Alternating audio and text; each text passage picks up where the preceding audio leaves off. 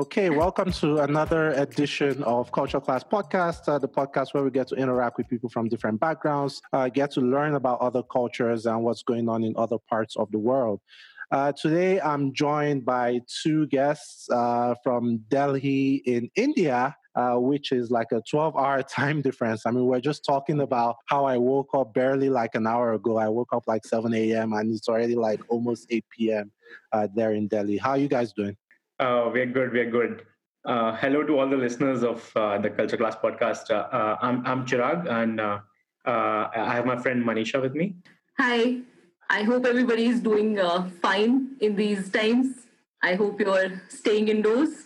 Yeah, it's difficult, and that's something we're talking about, right? I'm recording from Denver in the United States, and of course, Denver has had a stay-at-home order for like 2 weeks now. The whole country doesn't have a stay-at-home order, but the state has a stay-at-home order. But you still see people like going out to get groceries. A lot of people go to the park, and while at the park, make sure you're 6 feet away from other people. Just walk around. So it's not as bad as France or maybe Spain or countries like that. But how is the lockdown in India? I think you guys have been on lockdown now for like a week or something? Yes, we've been on lockdown for a week now. So is it like total lockdown? You guys don't get to go out at all, or there's still like essential services that you guys can go out to participate in? No, we can go to buy the groceries and all the essential services, but then if you can't step out for any like outside your neighborhood, basically, you would need a curfew pass to travel around the city. Oh, you need a pass. Yes. Yeah. So the banks are open, the grocery stores are open, hospitals are obviously open, but you can't roam around, you can't go for walks and anything. So yeah, the police is there. Wait, what's the pass called again? The curfew pass.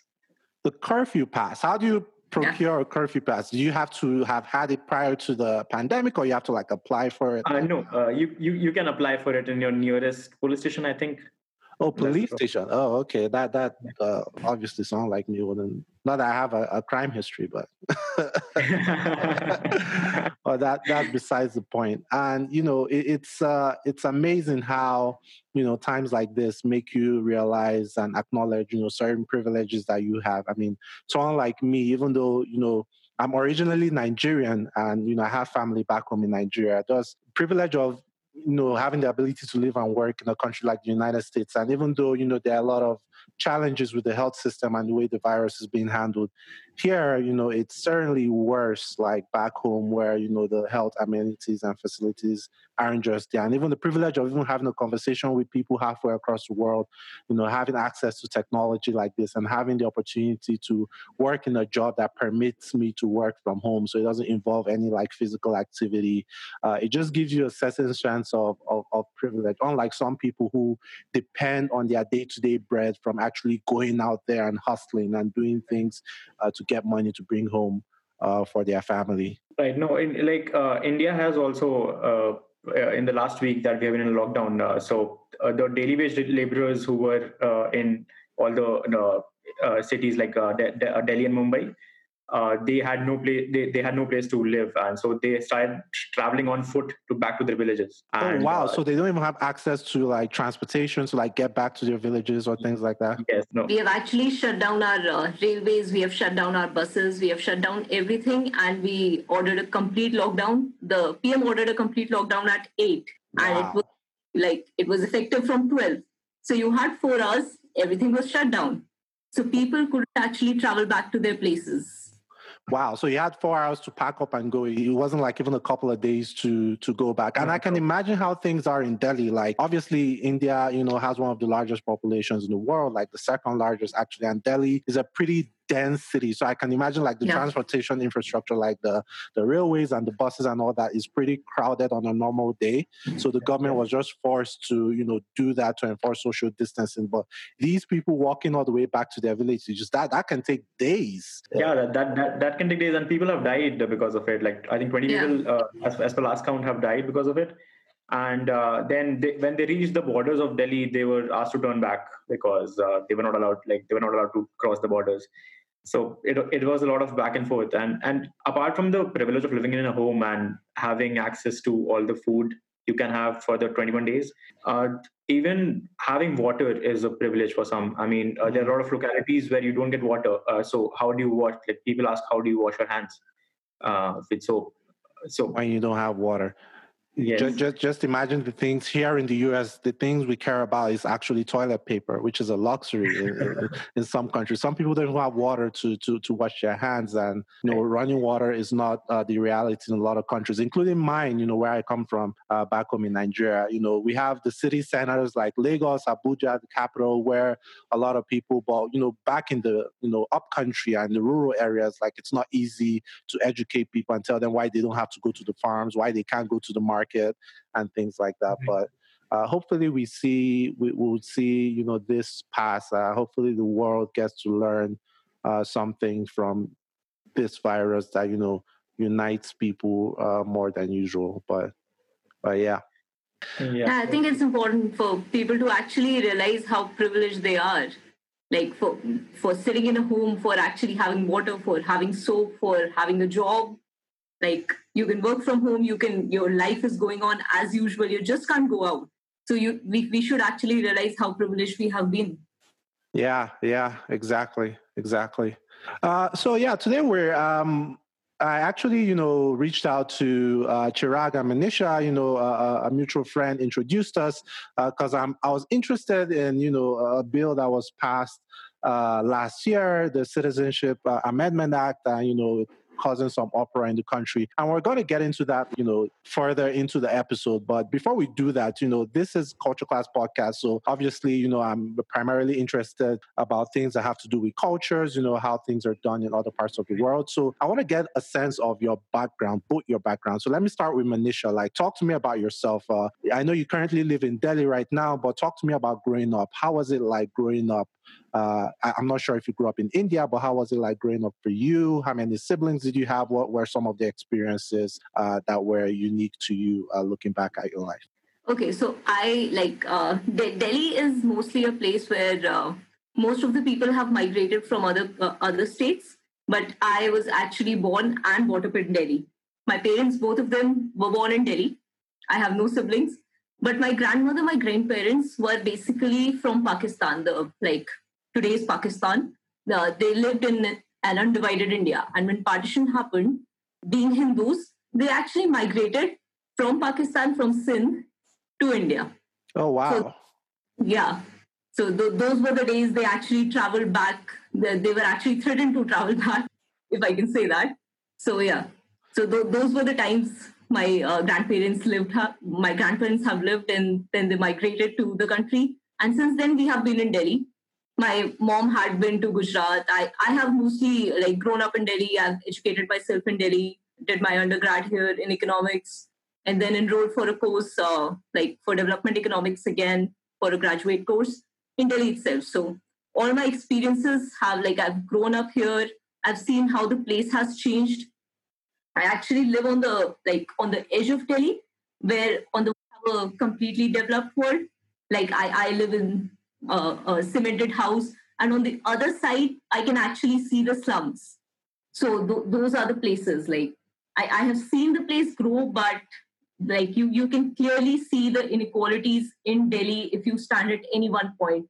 You're standing at one side of the road. On one side, you can see rich people. On the other side, you can see people living very congested areas. You can see in a small place 10 people of 10 to 15, like a family of 10 people staying in the same place. So this is the kind of place Delhi is. So it will give you very contrasting experiences. Yeah, and that's the case in a lot of the developing countries also. We have a saying here, gentrification here in the US, where people come into these slums or ghettos and push people out, build high-rise building and hotels. And I remember watching the movie Slumdog Millionaire a couple of years ago, and I saw glimpses of that. Is that something common? Growing up in Delhi, that you've seen also, where people of means come in and build these estates and large houses or neighborhoods and pretty much push the original inhabitants of that further into the country or to other parts of the city. This has been an issue with most of the people, that outside people come to the state Like this was not a state. We like people from a state called Bihar are actually typically referred to as Biharis. People from you can actually say some people belong to Maharashtra. So Delhi is a place where you can actually meet people from all the other states. So it's a melting pot. Got it. Yeah. Got it. Also, you mentioned. Delhi, sorry, Chirag, go ahead. Sure. Delhi also has developed through its slums. I mean, you can see through the years a lot of slums being converted into actual like registered homes for people. So, and there has never been any urban planning in Delhi. It has always been an outgrowth. And so the government just went on with it, and slums kept on developing and converting into houses, and that's how it went. Got it. Yeah, that's actually the same thing for the building that I stay in right now. Like the registered building is just for first floor and the ground floor and the first floor. But people went on to build their houses till fifth floor, and now the government can't do anything about it. So they're legalized now. Got it. I also want to touch on a word you mentioned, earlier when you were talking about your experience. I mean, your grandparents moved here from Pakistan. You guys are Hindu, but you talked about undivided India. Now, for the benefits of our listeners who are listening from other parts of the world who might not understand what that is, you want to give a brief explanation of what undivided India actually is? Okay, so I'll actually give you a brief explanation about the same, but given Chirag is an expert in history, I think he would like to elaborate on that. So basically, when we got independence, India was a colony of Britishers, and when we got independence, we got divided into two states, like Pakistan and India. The Pakistan part went to the Muslims because there was an ask for a different state for Muslims. So Pakistan went to Muslims, and most of the Muslims from the current day India migrated to Pakistan. Most, not all of them. Some chose to stay back, and then most of the Hindus from Pakistan migrated back to India. So that's the brief thing. Like it was basically because we asked for a different state at the time of independence. We asked for a different state for Muslims. Although Pakistan was made, there was a very clear distinction on how Pakistan was formed and how India was formed. Pakistan was basically formed as a religious state, but India, however, was formed India was formed as a secular state. So we did not divide we did not basically categorize on the basis of never called ourselves a Hindu state. Yeah, but some people might argue that even though officially, like India, is a secular state, we still have domination of maybe Hindus or Hindu philosophies in the country, given that that's the most prevalent religion. So unlike Pakistan, that's a religious state, some people might say in some ways India are also like exhibiting traits of a religious state as well. But Chirag, do you want to expatiate on the term undivided states, or anything you can add to what Manisha just said? Sure. So India as a concept actually never existed in history. We were never no ruler was able to unite the region.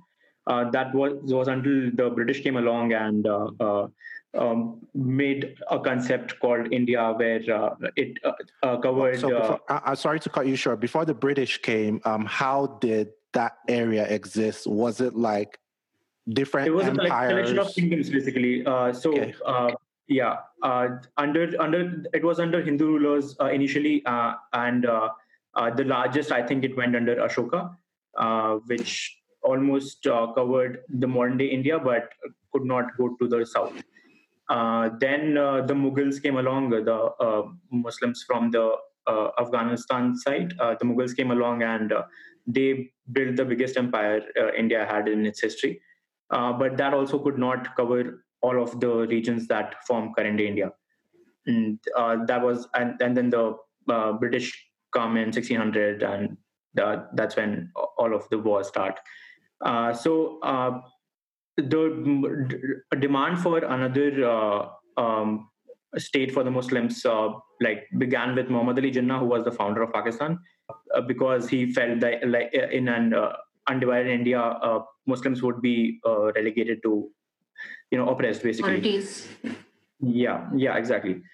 So he demanded a Muslim state, but leaders in India argued for a secular state, despite never agreed to the two-nation theory, basically, which Jinnah proposed. So they went for a establishment of a secular constitution eventually. Got it. And before we go further into the episode, talk to me about your experience, like growing up. Were you also like born in Delhi? Did you come from a single child household like Manisha, or you had multiple siblings? What sports did you enjoy growing up? What were some of your experiences growing up as a young kid over there? I have lived, I was born in Ahmedabad, which is a city in Gujarat. And is that the tech capital of India, or that's no, that's Bangalore? Oh, that's Bangalore. Oh, Ahmedabad. It's I was doing some research back then about incubators in India, and I remember the city of Ahmedabad. Okay, but go ahead. Yeah. But my dad was in a transferable job, so I have lived around India. I went to Bombay and then Delhi, then Hyderabad, Chennai. I've moved around India a lot, so I've now lived in one place. But that got me to see a lot of places around India as well, and experience a lot of different cultures and how people live. It's very contrasting from north to south and west east.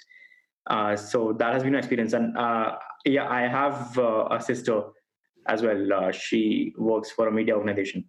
Got it. What sports, like, correct me if I'm wrong, but cricket seems to be the predominant sports in India. Is that correct?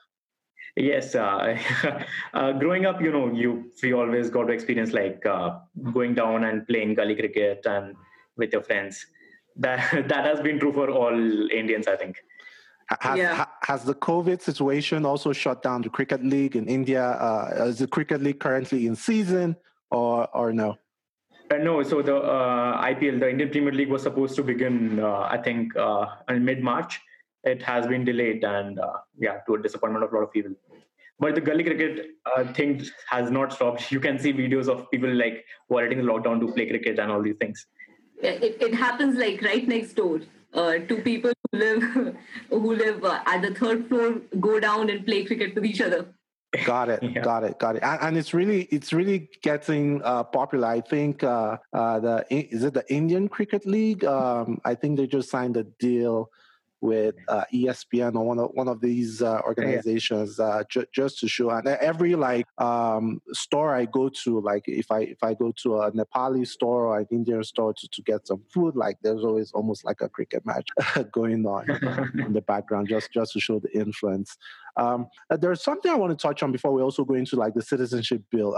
Can we talk a little bit about like the caste system? I don't know, growing up in India, and we just talked about, these some laborers, who come into Delhi to find work and, are not necessarily, how do I put this, like accepted, basically. There's almost like a caste system, I guess, from what I understand, depending on the family you come from or the tribe you come from. Some of them identified by their last names, that kind of thing. And, different societal hierarchies depending on the caste you belong to, even though that's something you don't have any control over. Growing up as a young kid in India, when did you guys get to realize that there was this system? When did you come to that realization that, there are people on this side and people on that side? Is it something that, you got to see in school? Were you even able to go to school with people from different castes? Is it something that, your parents sat you down and explained to you, or just something you came into a realization of as you just grew up and became maybe a teenager or something? No, so actually, again, that there comes the aspect of privilege here. I mean, we have gone to the best of schools in the country, so there you usually see a less of predominance of the culture, but then the caste system is very prevalent throughout society still, and it's a very horrible system that comes from the Vedic ages, and like has always been prevalent in India, where people are divided into Brahmins, 4 castes basically: Brahmins, Kshatriyas, and Vaishyas, and the Shudra coming the most bottom ones. And historically, these castes have determined the occupation of the people. The Brahmins were the priests, the Kshatriyas were the fighters, the Vaishyas were the businessmen, and the Shudra were the people who did all the jobs that were below everyone, like cleaning latrines and all these things. That's why they were also that they were associated with the practice of untouchability, where people believe that if you touch a Shudra, you become impure. And even you can't walk. They couldn't walk the same street as a person from an upper caste. So this is not an old system. I mean, in the remote places in India and even in cities, actually, for that matter, you can see it prevalent throughout the country. Even the jobs in the country, you see only the people from upper caste in all the prominent positions. Nobody probably practices it on the face, but then the system is such that people from the lower caste don't get the opportunities to climb up the ladder. Yeah, and all the prominent news persons, all prominent businessmen in the country are from the upper caste. For me personally, I'm my last name is Yadav, so I'm from the OBC category, which is the other backward castes, where basically, after the country became independent, the constitution gave people from lower caste reservations in jobs and schools and every place. So that created a sentiment of resentment as well in the upper castes. And Yadav, which is my community, was given a reservation after the 1990s.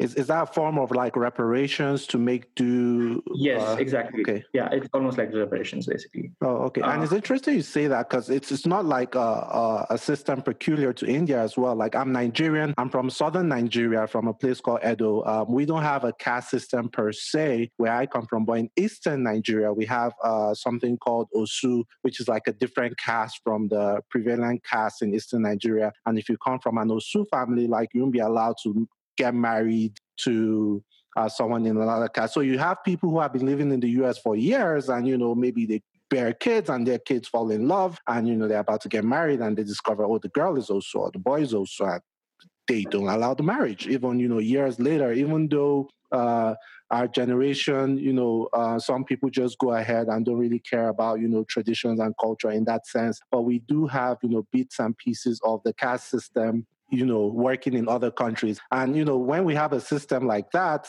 especially when it's like institutionalized in the constitution or in the way of doing things, we tend to like neglect the talent that will come from a certain caste. You read about people like B.K. Ambedkar and people like that who were like instrumental like in drafting the Indian constitution, who were like one of the early statesmen of a country like India. He was from an untouchable caste. So just imagine how many more people from that caste system who couldn't contribute or, contribute their talents to the development of the country just because of that certain cultural or traditional system that we have. Hopefully, our generation and our children's children, can go forward and, hopefully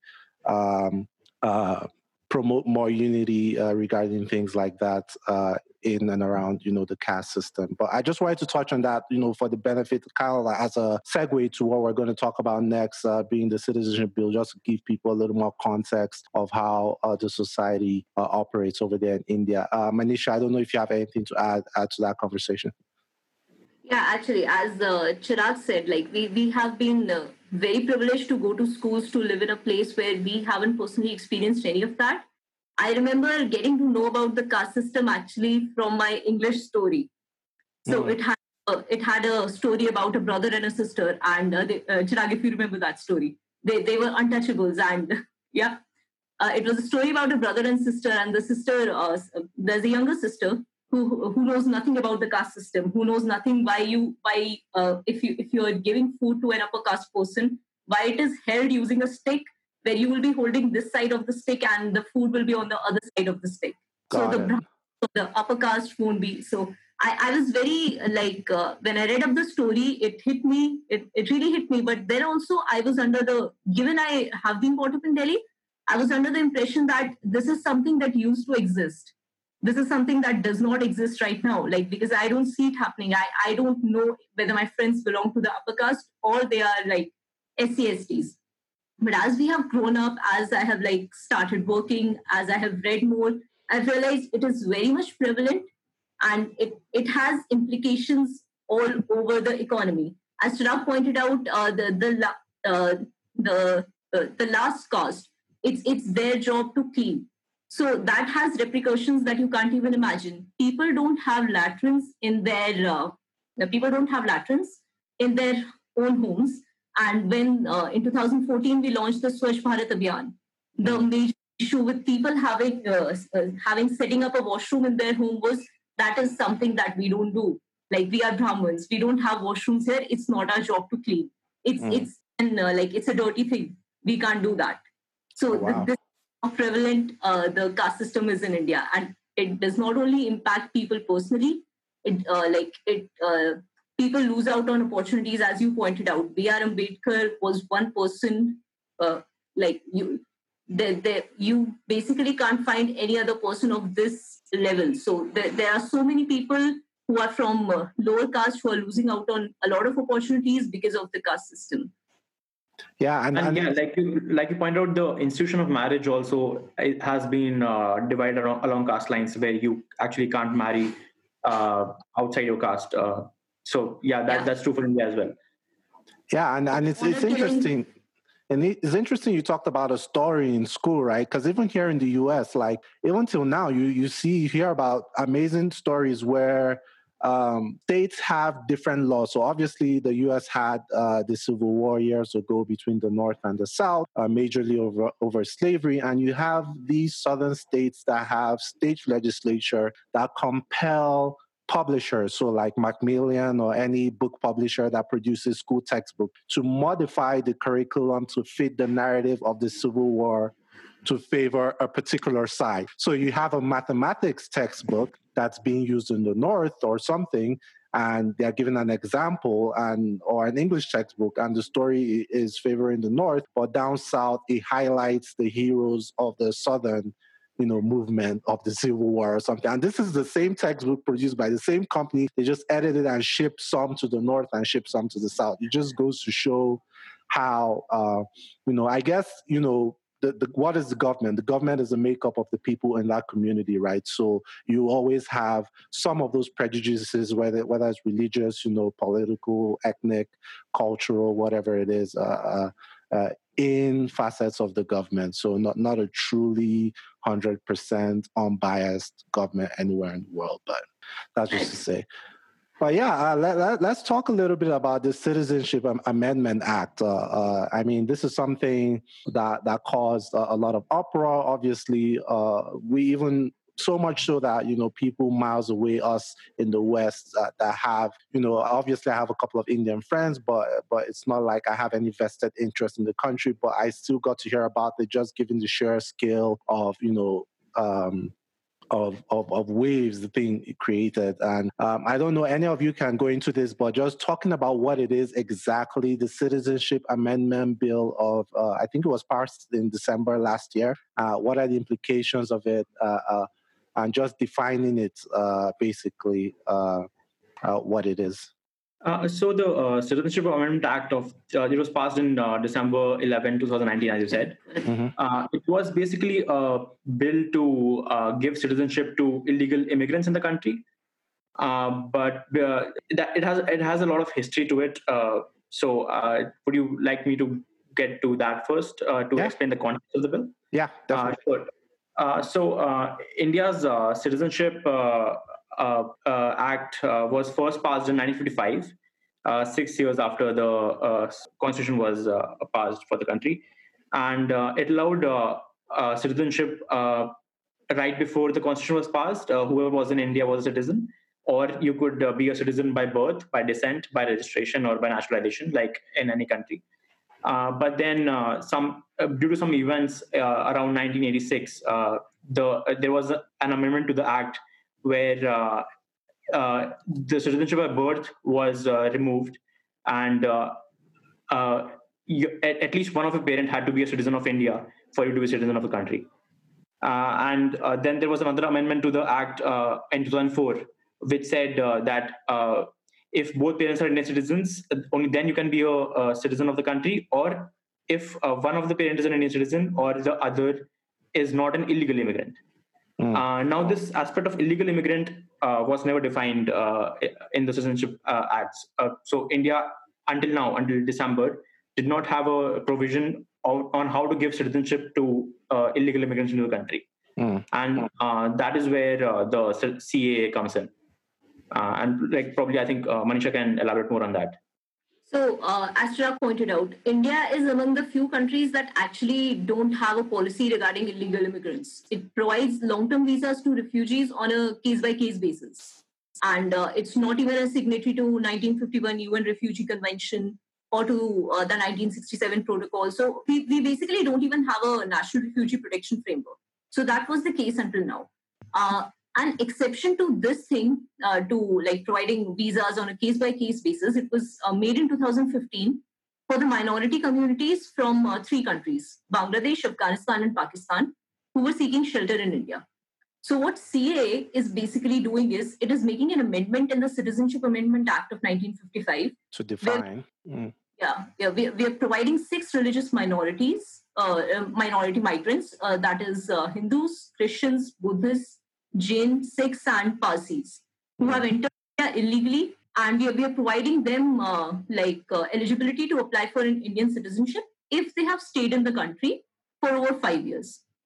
So, but the major problem, the major criticism that the Act has faced is that it is targeting Muslims specifically, because we are granting citizenship on the basis of religion. So it is basic principles of our secularism. It is violating liberalism. It is violating equality. It is violating justice. So, and many people have actually argued that it is violative of the Article 14 of the Constitution, which guarantees everybody the right to equality. So if you're basically saying you're granting citizenship to everybody but Muslims, that has been the major problem for most of the people. Yeah, I mean, and it's a very interesting act because rarely do you have specifics in the Constitution, right? So most constitutions in most countries just, when they want to talk about things like religion or, just say, freedom to practice religion, they make it vague because you never know, like a religion might start today. And, if you define a religion 10 years ago, what happens to the religion that starts today? So most lawyers, when they are drafting constitutional amendments, I think they try to make it a little vague so, the courts can then interpret it if they feel someone is violating the Constitution. But they specifically listed out 6 specific religions and excluding Muslims. And obviously, I think the major argument of the government is saying that, hey, in these countries where we're providing refuge for these illegal immigrants, in quotes, that those countries are predominantly Muslim. And if you're a Muslim there, you have no need of coming to India to seek for citizenship because you are not facing any sort of persecution being the predominant religion in that particular country. But people have come up with arguments on cases where even members of the Muslim community are being persecuted in those countries, and why the Indian government should limit it to just this Sikh religion and excluding that country, that it's a kind of a ploy to get rid of the Muslims who are currently in India and things like this. And it's all this back and forth. My first question is, how do you even know? And I don't know if India has a system of this. I know, you have a national registry. How do you even know someone is Muslim? How do you know someone is part of a certain religion? If I don't tell you I'm Hindu or I'm Christian or I'm Muslim, does the government have any record of my religion? So far, I don't think there's a provision. It's quite voluntary. Yeah. We don't even have a national registry, right, for the entire country. I think the last exercise was done in 1951, or I'm forgetting the year. So I don't think there is a register for citizens, and because religion has always been a voluntary thing. Even in the Constitution, you can practice any religion you want, or not practice any religion if you want. So I don't think there is a record of people with associated religion to them. Got it. So if I'm coming into the country and I'm an immigrant, and let's say I'm Muslim and I'm facing persecution, what stops me from saying that, hey, I'm actually Christian and I want to become an Indian citizen? Is there any way the government can investigate to know if I'm lying or not, or maybe they're just depending on the fact that Muslims will just hold true to their religion and not denounce their religion, and in that sense, wouldn't want to betray their religion by applying to a system that's deliberately trying to exclude them from the system. I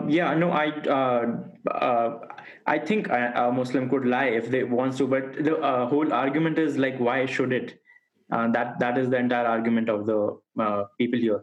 And like you said, like there are a lot of minority Muslims who are oppressed in these countries as well, like Shias in Pakistan and Hazaras in Afghanistan, even Rohingyas in Myanmar for the matter, which the CA does not cover. So basically, the CA could have said prosecuted minorities from neighboring countries, but it went on to specify, like you said, all the 6 religions and 3 countries specifically, and leaving out other neighbors like Nepal and Bhutan and Sri Lanka and Myanmar, where Tamils in Sri Lanka are oppressed as well. It did not cover that, there was no specific need to mention countries or religion for that matter, and that's what the entire argument is. Yeah. Although the entire the argument from the BJP side is that Hindus basically don't have a state where they can fall back on if they're facing any discrimination in any country. So they need to be given those they need to have that security that you have a particular state which you can fall back in case of emergencies. You can always come back to India. I think that's what the government is trying to do here. But if the country was created as a secular state, why do people need to fall back on the basis of religion? Because if we say, India was created, as a secular state, like you said in the beginning of the podcast, why do we then need to give refuge to people of a certain religious category, like Hindus, for instance? Has the government been able to successfully explain that particular stance or no? I think this sentiment has always been there. Like even when the debates, the constitutional debates were going on, this sentiment was there.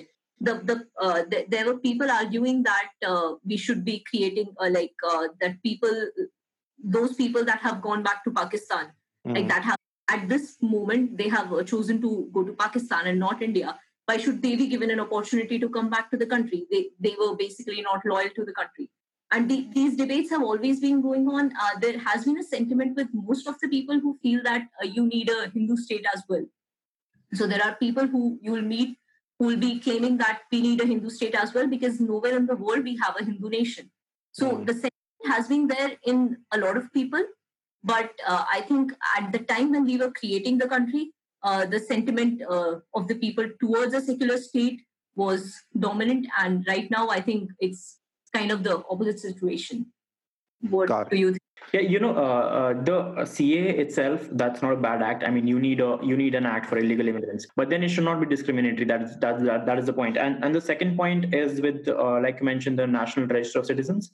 The other argument has been that when the BJP has been saying, the Home Minister has been saying that after the CA, we'll bring in a national register, which will identify, how many people are there in the country and what the religion is. And now the argument is that people who are, identified as illegal immigrants in the NRC, which the ultimate goal is.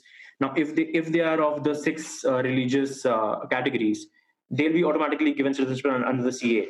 But the Muslims will be left in a limbo, and a lot of legal people, citizens living in the country, don't have documents. Don't have documents. Yeah, exactly. I mean, even our parents, for that matter. I mean, we have been living here even before independence in this country, but there was not a system of giving them birth certificates during their birth. So, and then they're the poor who lose their documents, and they would be the worst affected out of this whole exercise. I mean, I can relate to that. I mean, even my father obviously grew up in the village in the 60s and the 50s in Nigeria. Nigeria is a country that got independence in 1960. I mean, when he was born, obviously he was born in the village. He wasn't born in a hospital, so they had no records of.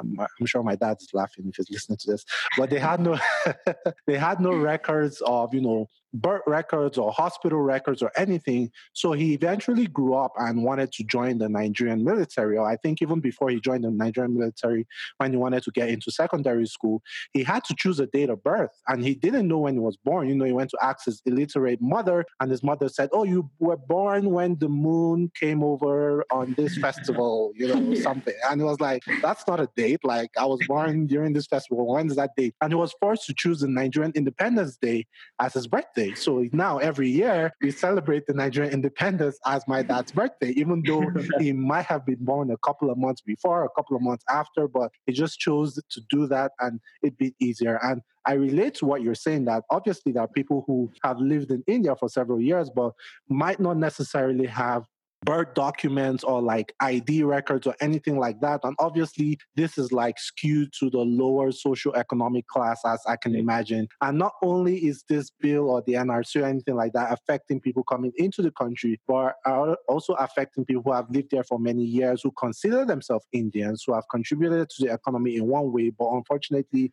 don't have some form of proof to say that they are Indian, besides saying they've lived in India for X number of years. Right. And this entire thing would not have blown up so much because the CA was passed and there were some protests and people were not unhappy with it. And there are a lot of supporters, I'll tell you that. I mean, even within the community. So people support that a lot. These protests were mainly centered around Muslim colleges and not mainstream. But then the Delhi police mainly entered a campus in a college here called Jamia Millia, and they beat up students and overnight, and destroyed the library, and that that brought in more anger, and that's how that rolled up into a nationwide protest against the bill. It would not have become that big an issue had the state handled it in a better manner. Got it. And it's always funny how, most of these movements and resistance and protests start from colleges around the world. Let's take a step back and talk about, the structure of government. Also, to provide some kind of context about this. The structure of government in India, obviously India is like the largest democracy in the world, but can you guys, maybe Manisha, you want to chip into this? Can you guys want to kind of like briefly define how the structure of government is?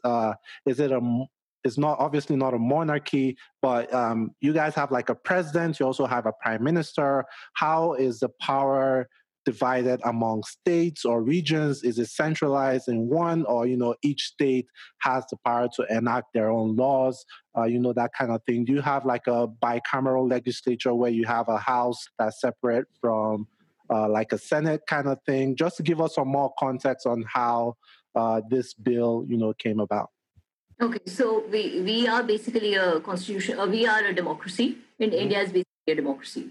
So we have a president and a prime minister, as you pointed out. But most of our powers, in fact, almost every power is vested with the prime minister.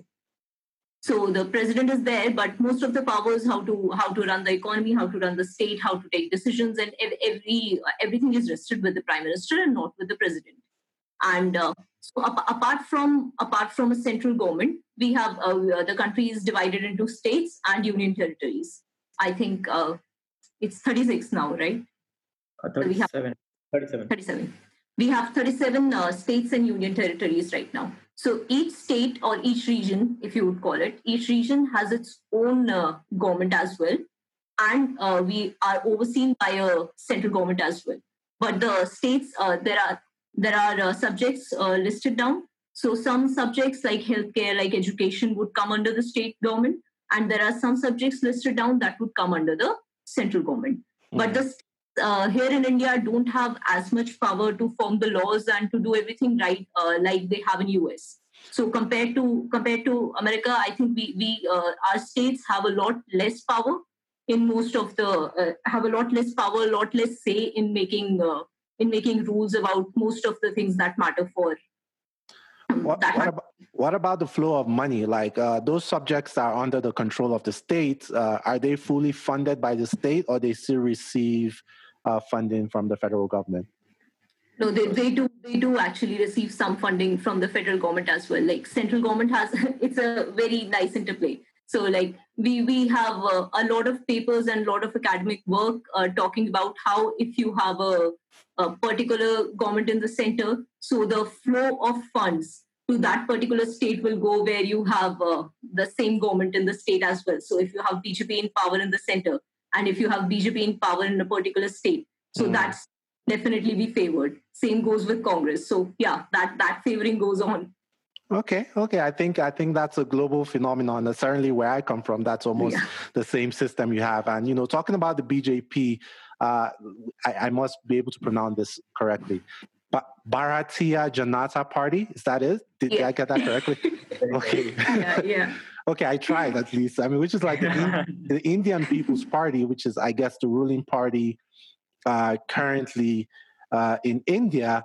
I mean, there are some conspiracy theories who say that, the Prime Minister, Narendra Modi, is from the BJP, and, they tend to push more Hindu focused, or, they're sentimental towards Hindu policies and the advancement of the Hindu religion. So even though it's not officially called like the Hindu party or anything, like they seek to advance the agenda of the Hindus. So this CAA is just one extra layer on how to advance, the Hindu movement. Of course, this might be considered a conspiracy by some, might be considered like fact by others, but that's neither, here nor there. Some people, look back at the prime minister's history when he was the governor of Gujarat? The chief minister. Or the chief minister. What's the difference between the chief minister and the governor? Is it the same thing? No. So we also have governor, but it's like the prime minister and the president in the states. The chief minister has most and the governor mostly has the signing authority on all this. Got it. So yeah, people talk about, when Mr. Modi was like chief minister in Gujarat, and, we had all this tension and protests, and obviously there was a scandal that happened way back in 2001, 2002, where, there was like ethnic tension and religious tension. A lot of Muslims died, and people have pointed out, some speeches he made where it seemed to almost be like he was anti a certain religion. And this is just like rearing his face now in this current bill. So I guess my question is, how many people who are part of the BJP, which is the current ruling party, are against this bill? Do we have people coming out publicly who are embedded in the system, who are part of the BJP, maybe even part of government, who are Indians who have a vested stake, but are coming out and speaking that, even though this is meant to favor me, I recognize how discriminatory this bill is and this shouldn't happen? Is that a popular stance in India, or we just have pockets of groups or people saying that here and there? No, in the BJP itself, there is like wholesome support for the CAA because it has been in their agenda for quite a while. And when they ran for general elections in 2019, they had specified they would bring the CAA. And in fact, the CAA has like its origins before 2019. It was passed as a notice from the Ministry of Home Affairs in 2015 itself, soon after they came to power. And they just made it into a law in 2019. So it has been their agenda for quite a while, and people are aware of it. And there is quite a bit of support for that bill as well. It's only like pockets of people who majorly, the students led the movement, and it's the young people who, so there has become like people like in the US, like liberals have become the hated community in the country. And that is the community basically which is arguing against the bill, and which is a small minority. I mean, for that matter, BJP won with quite a popular support. There is no denying that. So people love what they do, and yeah. And just about our families, like most of the people in our families are also supportive of the BJP. They're also supportive of what is happening, because people, if I talk to my grandmother especially, I can never explain it to her that the bill is discriminatory. Her stance is very clear and very simple, that if I had to leave my place, if I had to leave where I used to live, where I spent my childhood, I was thrown out of that place and I had to move back to Delhi. So if I move back to Delhi, why are they not moving to Pakistan? Because like Muslims demanded a state Pakistan. So if I left my place so that Muslims could have their place, so why do we not have a Hindu state right now? So that sentiment, there are some people who actually experience the partition, and you can never no amount of arguments, no logic can actually explain it to them that we were not formed on the same lines. Yeah. I mean, I guess it's easier if you're in the first generation, right? Like if you were born in that time where you actually had to pick up your bags and move to a different country, it might be easier to explain. But if you have children who grew up knowing a certain lifestyle, or you have, let me use New York for example, like you have people from all over the world. So you have the Asian community in New York, for instance.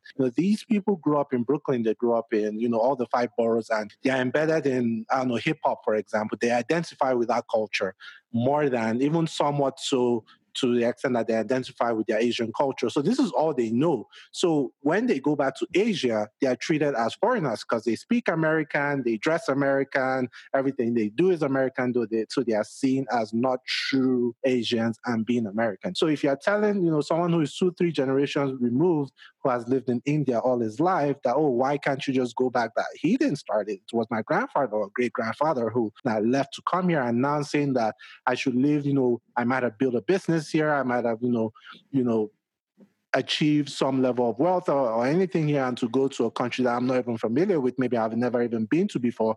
Where do I start? If I go to that country, what state do I claim? What can I contest in elections in that country? What can I do in that country compared to what I can do here, given that this is what I've known my whole life. But there's also like another aspect of, I like to call all these conspiracies, because me looking outside, I can't say what is fact, I can't say what is fiction. I guess, people who are really experienced can speak better to this. But there are also people who seem to be supporting this particular anti or demonstrations against the bill because they're against immigration in a sense. So it's a case of like culture versus religion. So they don't want this bill to stand, not because it's discriminatory, but because they don't want like other people from other cultures to easily integrate into theirs. And I guess this is particular in some parts of the country that are, bordering on maybe some of those countries. Do we also have cases like that? Can you guys, talk about that a little bit, about people who are like kind of almost like the enemy of your enemy is your friend? Like they don't really care about the whole discrimination and, culture and Muslim thing. They just don't want to see people bringing, different cultural influences infiltrating their environments and, over different generations getting to be the dominant culture in that, particular state or region or whatever. So yeah, sorry. No, so there the whole NRC thing, which I talked about, began in this state called Assam, which is an eastern part of India, and it has its borders with Bangladesh. A lot of illegal migration takes place of Hindus in Bangladesh to Assam, where they work and they go back to Bangladesh. And Muslims as well, Hindus and Muslims both. Assam, the protests in Assam for CAA are different from the entire country, is because they don't want Hindus or Muslims both to be given citizenship, because they fear that they'll come over and take their Assamese culture away. And they also have an argument that a neighboring state to them called Tripura has had this experience where people from Bangladesh have come over and totally taken over the culture of the state, and the tribal community there is now a minority. So a lot of protests for the CAA in some states is because of the thing you're talking about. People don't want people from other cultures to come in and take over their, That's particularly the case with the northeastern part of the country. Like you see that case happening in the northern part of India, because that's a Hindu majority kind of area, Hindu, Sikhs, and everybody. But then in the northeastern part of the country, where you have Assam, Tripura, Sikkim, so there people are protesting along these lines. They're actually talking about how they will be a minority in their own state. If you allow Hindu immigrants from other states, they will their status will be reduced as a minority in their own particular state. So yeah. Yeah, I mean it's a very complex problem, and if you attack one side of the problem, it tends to get worse on the other side. And correct me if I'm wrong. Like India seems to be predominantly conservative in the sense that maybe I guess the predominant party is more conservative than liberal, and even like generally, I mean I was amazed at the reception like Trump received when he visited India a couple of weeks ago, and I watched this video on YouTube of someone actually who made like a shrine of Trump like outside his house and actually like kind of like saying a few prayers like every day. I was like, wow, that this is like taking it up a notch. Are there any did you feel like the whole country is predominantly conservative? Are there any other philosophies like liberals or any other political philosophies in the country of 1 billion people? No, so I would like to say that India, like if you imagine the sentiment of the people right now, where they are taking quite a liberal stance, if I can say that, India has had very liberal origins in the after the partition. You can get the sentiment from what Manisha's grandmother probably thinks, but then imagine at the time when they're making the constitution of the country. Soon after we got independence in 1947, there was a period of 3 years where they made the constitution. So and they just had the history of partition, and they are debating on trying to make the country secular, and that is a very difficult stance to take at the time. You can see your own community being tortured in the other country, and then you argue in the constitution debates that you want to make the country secular. But our leaders were such that they forged, they stood their ground, and they tried to make a secular constitution. So that is something I can't even imagine right now, when there was not even a conception of India, and there was a fear that India might break apart after a few years. At that time, to take such a liberal stance, and then to also give voting rights to everyone in the country. Mm-hmm. I mean, even US went on to give their voting rights to women for very late in the. And India started off with giving their voting rights to everybody in the country. That is something amazing, and no country had done it before. So yeah, we have very liberal origins, but then we also have the community society also has a certain kind of respect, or they are in awe of authoritarian figures. Our first president, Jawaharlal Nehru, he was his liberal credentials can't be questioned. Despite what anyone says, and he and Gandhi were the ones who, apart from all the leaders of the time, who argued for a secular country. But then his own daughter, Indira Gandhi, turned out to be absolutely authoritarian, and she had immense support. I mean, she came to power democratically. She imposed an emergency on the country where for 2.5 years nobody had any rights, and she lost power after that. For some reason, she held elections and she lost power to a very new party, which was opposition to to Indira Gandhi's rule. But after 3 years, people brought her back again with absolute majority. So wow. India just loves authoritarian figures, and that goes same with Modi. I mean, his support for him is unprecedented, and people agree with what he does because the view here is if you don't force people to do it, they won't do it. So you need and I think that somehow stems from the family values also we have been brought up with. The country, your family does not allow you to question your elders. I mean, even if you come in with logic to your parents, you are told that respect your elders and don't say anything. So that is somehow inbuilt into society and the political system as well. Yeah, it was interesting, just as a comic relief to talk less about the serious stuff. A lot of, we have more and more Nigerian, and this is just, all jokes and fun and games. More and more Nigerians are being open to the possibilities of getting married to people outside the country.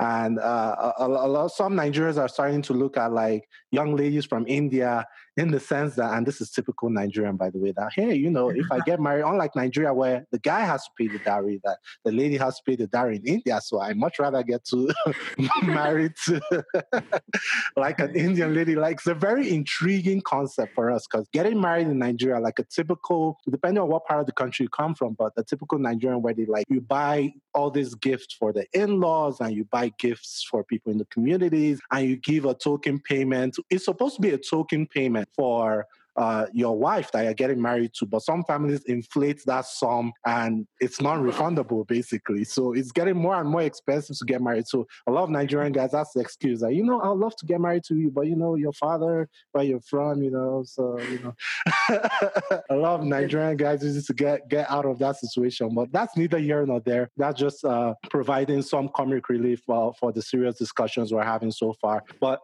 touching back on your personal lives, let's talk about some of your interactions or some of your first interactions with other cultures. Can you guys remember the first time you left Delhi to go to other parts of the country? Talk to me about some of your travel experiences. That could be within India or outside India. Maybe getting to experience things you haven't experienced for the first time. Like I remember the first time I came to the US and I was driving and the stop signs and, the traffic lights were just different from Nigeria, So unlike Nigeria where green means go and once it's green, you go. Like in the US, when it's green, you still have to yield for people driving and turning from the left and something like that. So that was a little different from me. Have you guys had any of those experiences like traveling within India or outside India? Chirag, would you like to start given you have lived in the entire country?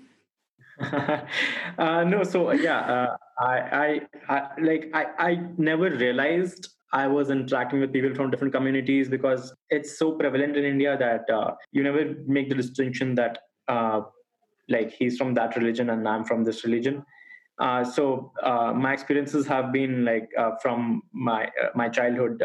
I've played with Muslim friends, Hindu friends, Christian friends, and I never got to realize until I grew, really got into my teenage and realized that there is a divide in the country, and these divides kind of flare up when certain political groups come up, because it's never it's never inbuilt into your society, and your neighbors are Muslims and you never realize it until it becomes a political issue. So yeah, it's a natural part of life in India, interacting with different religions. Exactly. Yeah, we live in a neighborhood. I belong to Sindhi community. When we migrated, we were from the Sindh part of Pakistan. So yeah, I belong to the Sindhi community. I have in my own lane, I have 4 Sindhi people living. I have some other communities, some Punjabi people living. I have some Muslims living in my own lane. So you celebrate all the festivals. You're celebrating Diwali together. If you're growing up together, you're definitely celebrating Hindu festivals. You're celebrating Muslim festivals together. You actually experience going to the church. You actually experience their festivals. You experience Christmas. So growing up, these were the things that we experienced. I never actually experienced that we are creating my mom. I never recall my mom stopping me from going to a Muslim friend's house. I never recall her saying that's not our festival, that's a Christian festival that you're going to celebrate. So those were the things that I did till a very later stage in my life, till I think I was 18, till I think I was out of school. I actually never thought that these are the things that actually exist in the country right now. When you're reading about it, whenever I was reading about it, I was always of the opinion, okay, these things happen in remote part of the country right now. But we live in city and most of the country is starting to get developed now. So these are the things of the past mostly. And we will get past this. But when now that we're talking to a lot of different people, we see that this is not only prevalent in cities, but this is prevalent in younger generation as well. There are a lot of young people who relate with the sentiment that has not been obvious to us. They relate with the sentiment that those are different communities. Those are people who belong to different castes. There are people who will actually ask you which caste you belong to, and these are young people. So everybody has definitely not grown up with the same sentiment, and these things have an implication for our society, for our for the future of our society, I think. And as travel experiences, I remember this one particular travel experience when Chirag and I traveled to Nepal for Suviksha's wedding. Okay. So, yeah. So we were there for the wedding, and it was basically such a nice experience because being in Delhi, it's like people are not that like you're very nice to your community. You're very nice to the people who you know. By community, I mean neighborhood, for the people you know. Yeah. But I've never seen people helping out each other. I've never seen people helping out people on the roads. That's a rare. Kind of like New York, right? So when we went to Nepal, they were like, we have gone back in time. There were people like trying to help you out. If you ask somebody, they'll give you more than required knowledge. They'll ask you like, yeah, we can actually take you there. It's just like 2 minutes away. So the kind of behavioral change that we experienced in Nepal, that was something that I had never experienced in Delhi. So if you are actually asking for help from someone, it won't be like easy in Delhi. And that was like people have grown up with those values in Nepal, and we have probably not been able to achieve that. That was a completely thing for me. Also, like that's different for different cities. Surprisingly, I don't know. People should study that probably, like why behavior changes according to region. Like in Delhi, nobody will help you out if you like on the road and meet with an accident, or you are like need someone for help. Delhi, you won't find help. But you go to Bombay and like people go just out of the way to help you. I remember when I was in Delhi, when I was in Mumbai, and I was small at the time, and my family was stuck in rains. A random stranger turns up in his car and like drops us home. So like it changes kilometer by kilometer the behavior. So you see disparities in behavior, in food, in everything, in every aspect of life. And that's India basically. Yeah, I can definitely relate to that. Like even in Lagos, which is like the commercial capital in Nigeria, like southern Nigeria, where the most popular state, like we used to have this saying many years ago where people used to wear watches. Now everybody checks their time on the phones. Like if you ask for the time in Lagos, now no one tells you, oh, it's 2 p.m. or 3 p.m. They just show you the watch. Like no one wants to talk to anyone. Like everyone has this hustle, grind, focus mentality. Say, hey, don't talk to me if you're not bringing me any money. I don't care who you are, that kind of thing. So obviously it's not like that in other parts. So even within the same country, it's possible to have dynamic cultures. And it was interesting, Manisha mentioned Diwali. I was looking forward to participating in Diwali a year ago or so, but unfortunately I wasn't able to make it. This year, like I kind of like made a commitment to attend a Holi festival here in Denver, but unfortunately was canceled because of the coronavirus. But just getting to realize, some of all this festival dashing in Nepal, I was able to, participate in that. I go to a couple of, South Asian stores from time to time because, besides the Nigerian cuisine, South Asian cuisine is one of the spiciest, which is something I'm used to over here. But yeah, it's been pretty interesting, talking to you guys. Obviously, this wasn't like a structure. This isn't like CNN or something. This wasn't like a structured interviews. It's just me, having a couple of questions, being intrigued at the situation going on in India. Obviously, I don't know much about it, and this is not, to in any way castigate the government or, the society. And I apologize if I did that unknowingly, during the episode. But in kind of like wrapping up, what do you guys think can be done to ease the tensions that are rising based off of CAA, and whether that can be some kind of amendment to the CAA or, the way it's implemented, or just, some kind of education or cultural awareness that can be done. I mean, if you had that power, what are some of the suggestions you think you can give to the government to kind of like ease off on the situations?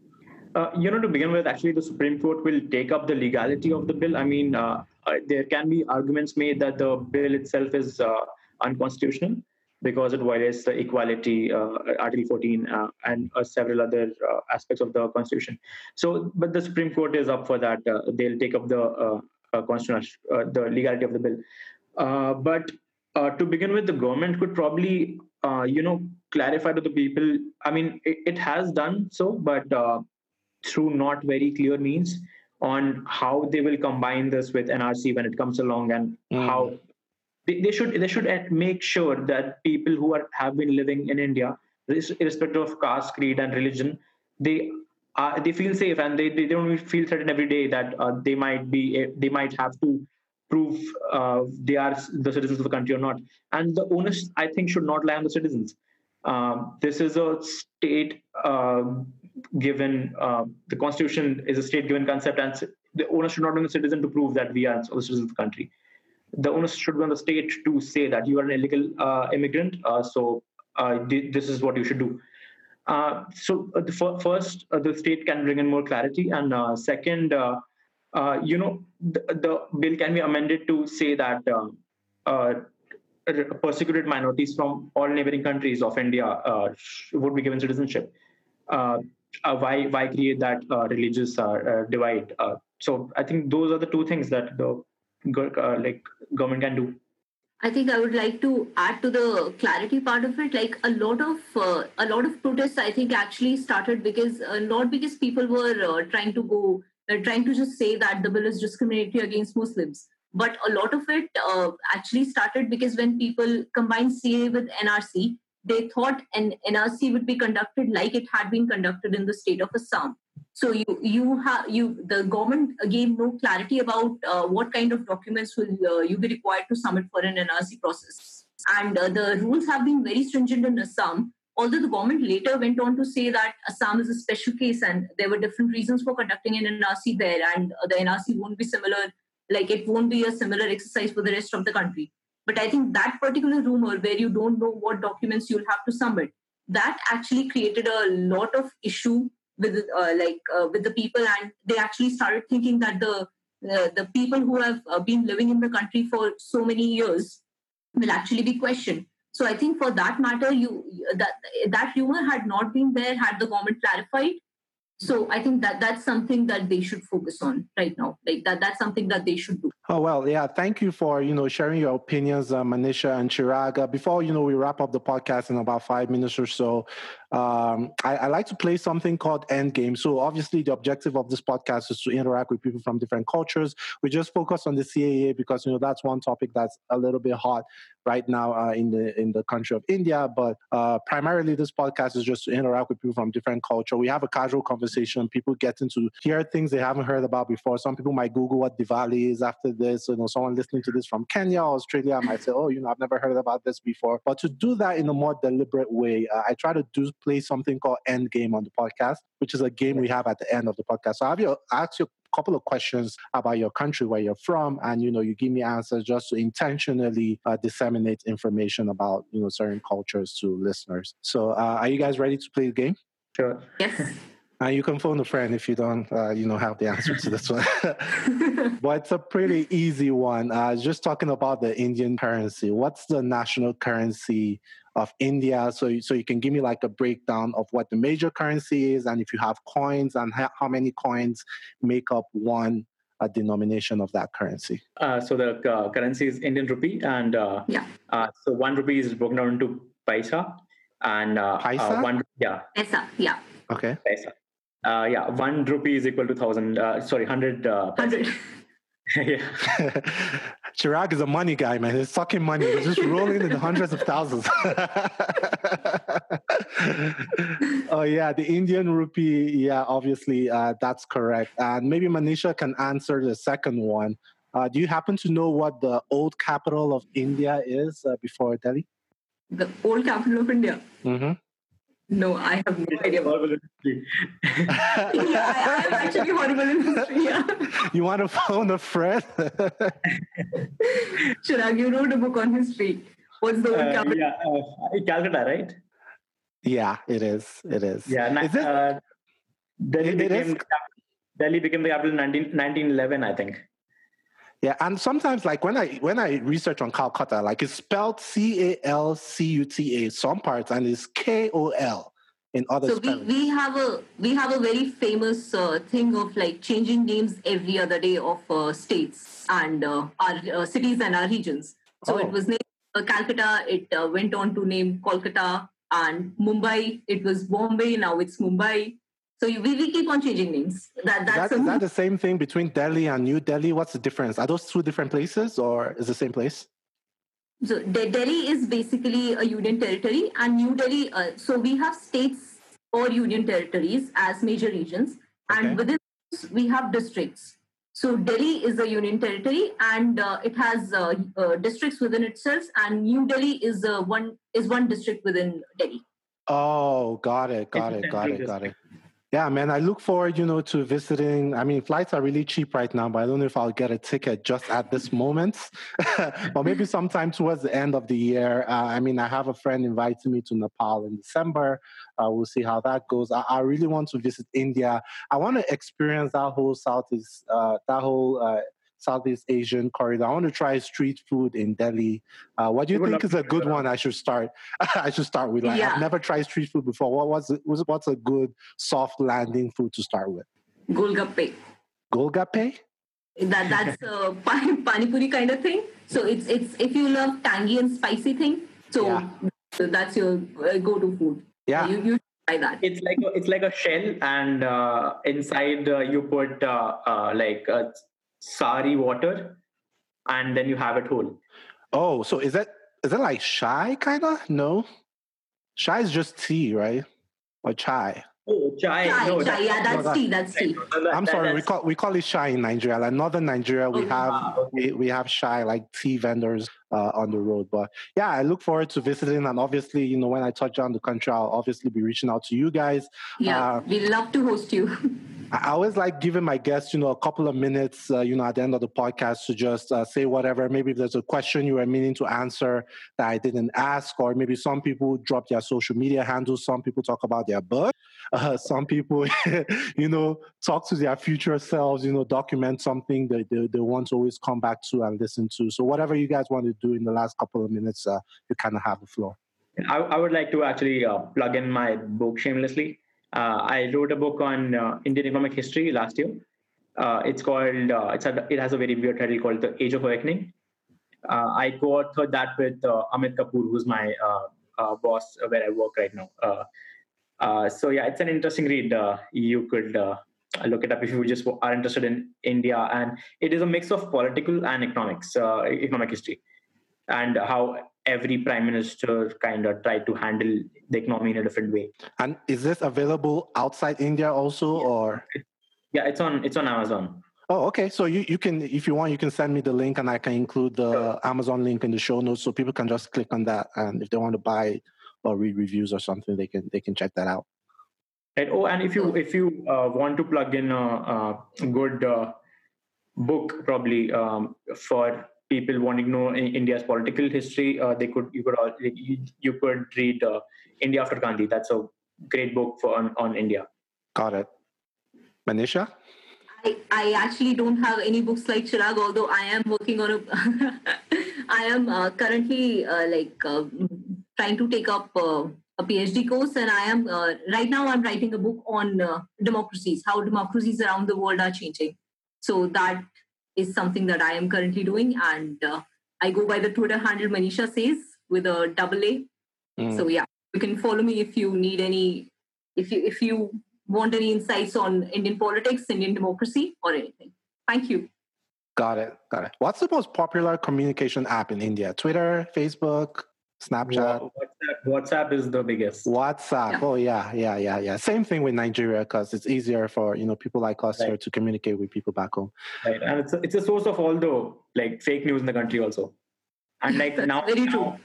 Now everybody's just parents depends on WhatsApp for the news. We don't read the papers anymore. Got it. Yeah. And that's also giving rise to some fake news here and there, but people are becoming more informed. So I have people on WhatsApp groups saying, what's the source of that information? Did you even read it before you post it here? Things like that. But anyway, thank you guys for coming on the podcast. I really appreciate it. You guys can follow Culture Class Podcast everywhere. It's Culture Class Podcast on Facebook and Twitter. On Facebook and Instagram, sorry. On Twitter is Culture Class Pod. Send us an email, cultureclasspodcast@gmail.com. We can put you in touch with any of the guests with their permission, obviously, and let us know what you think. All right, guys, till next time, have a great day. Thank you so much.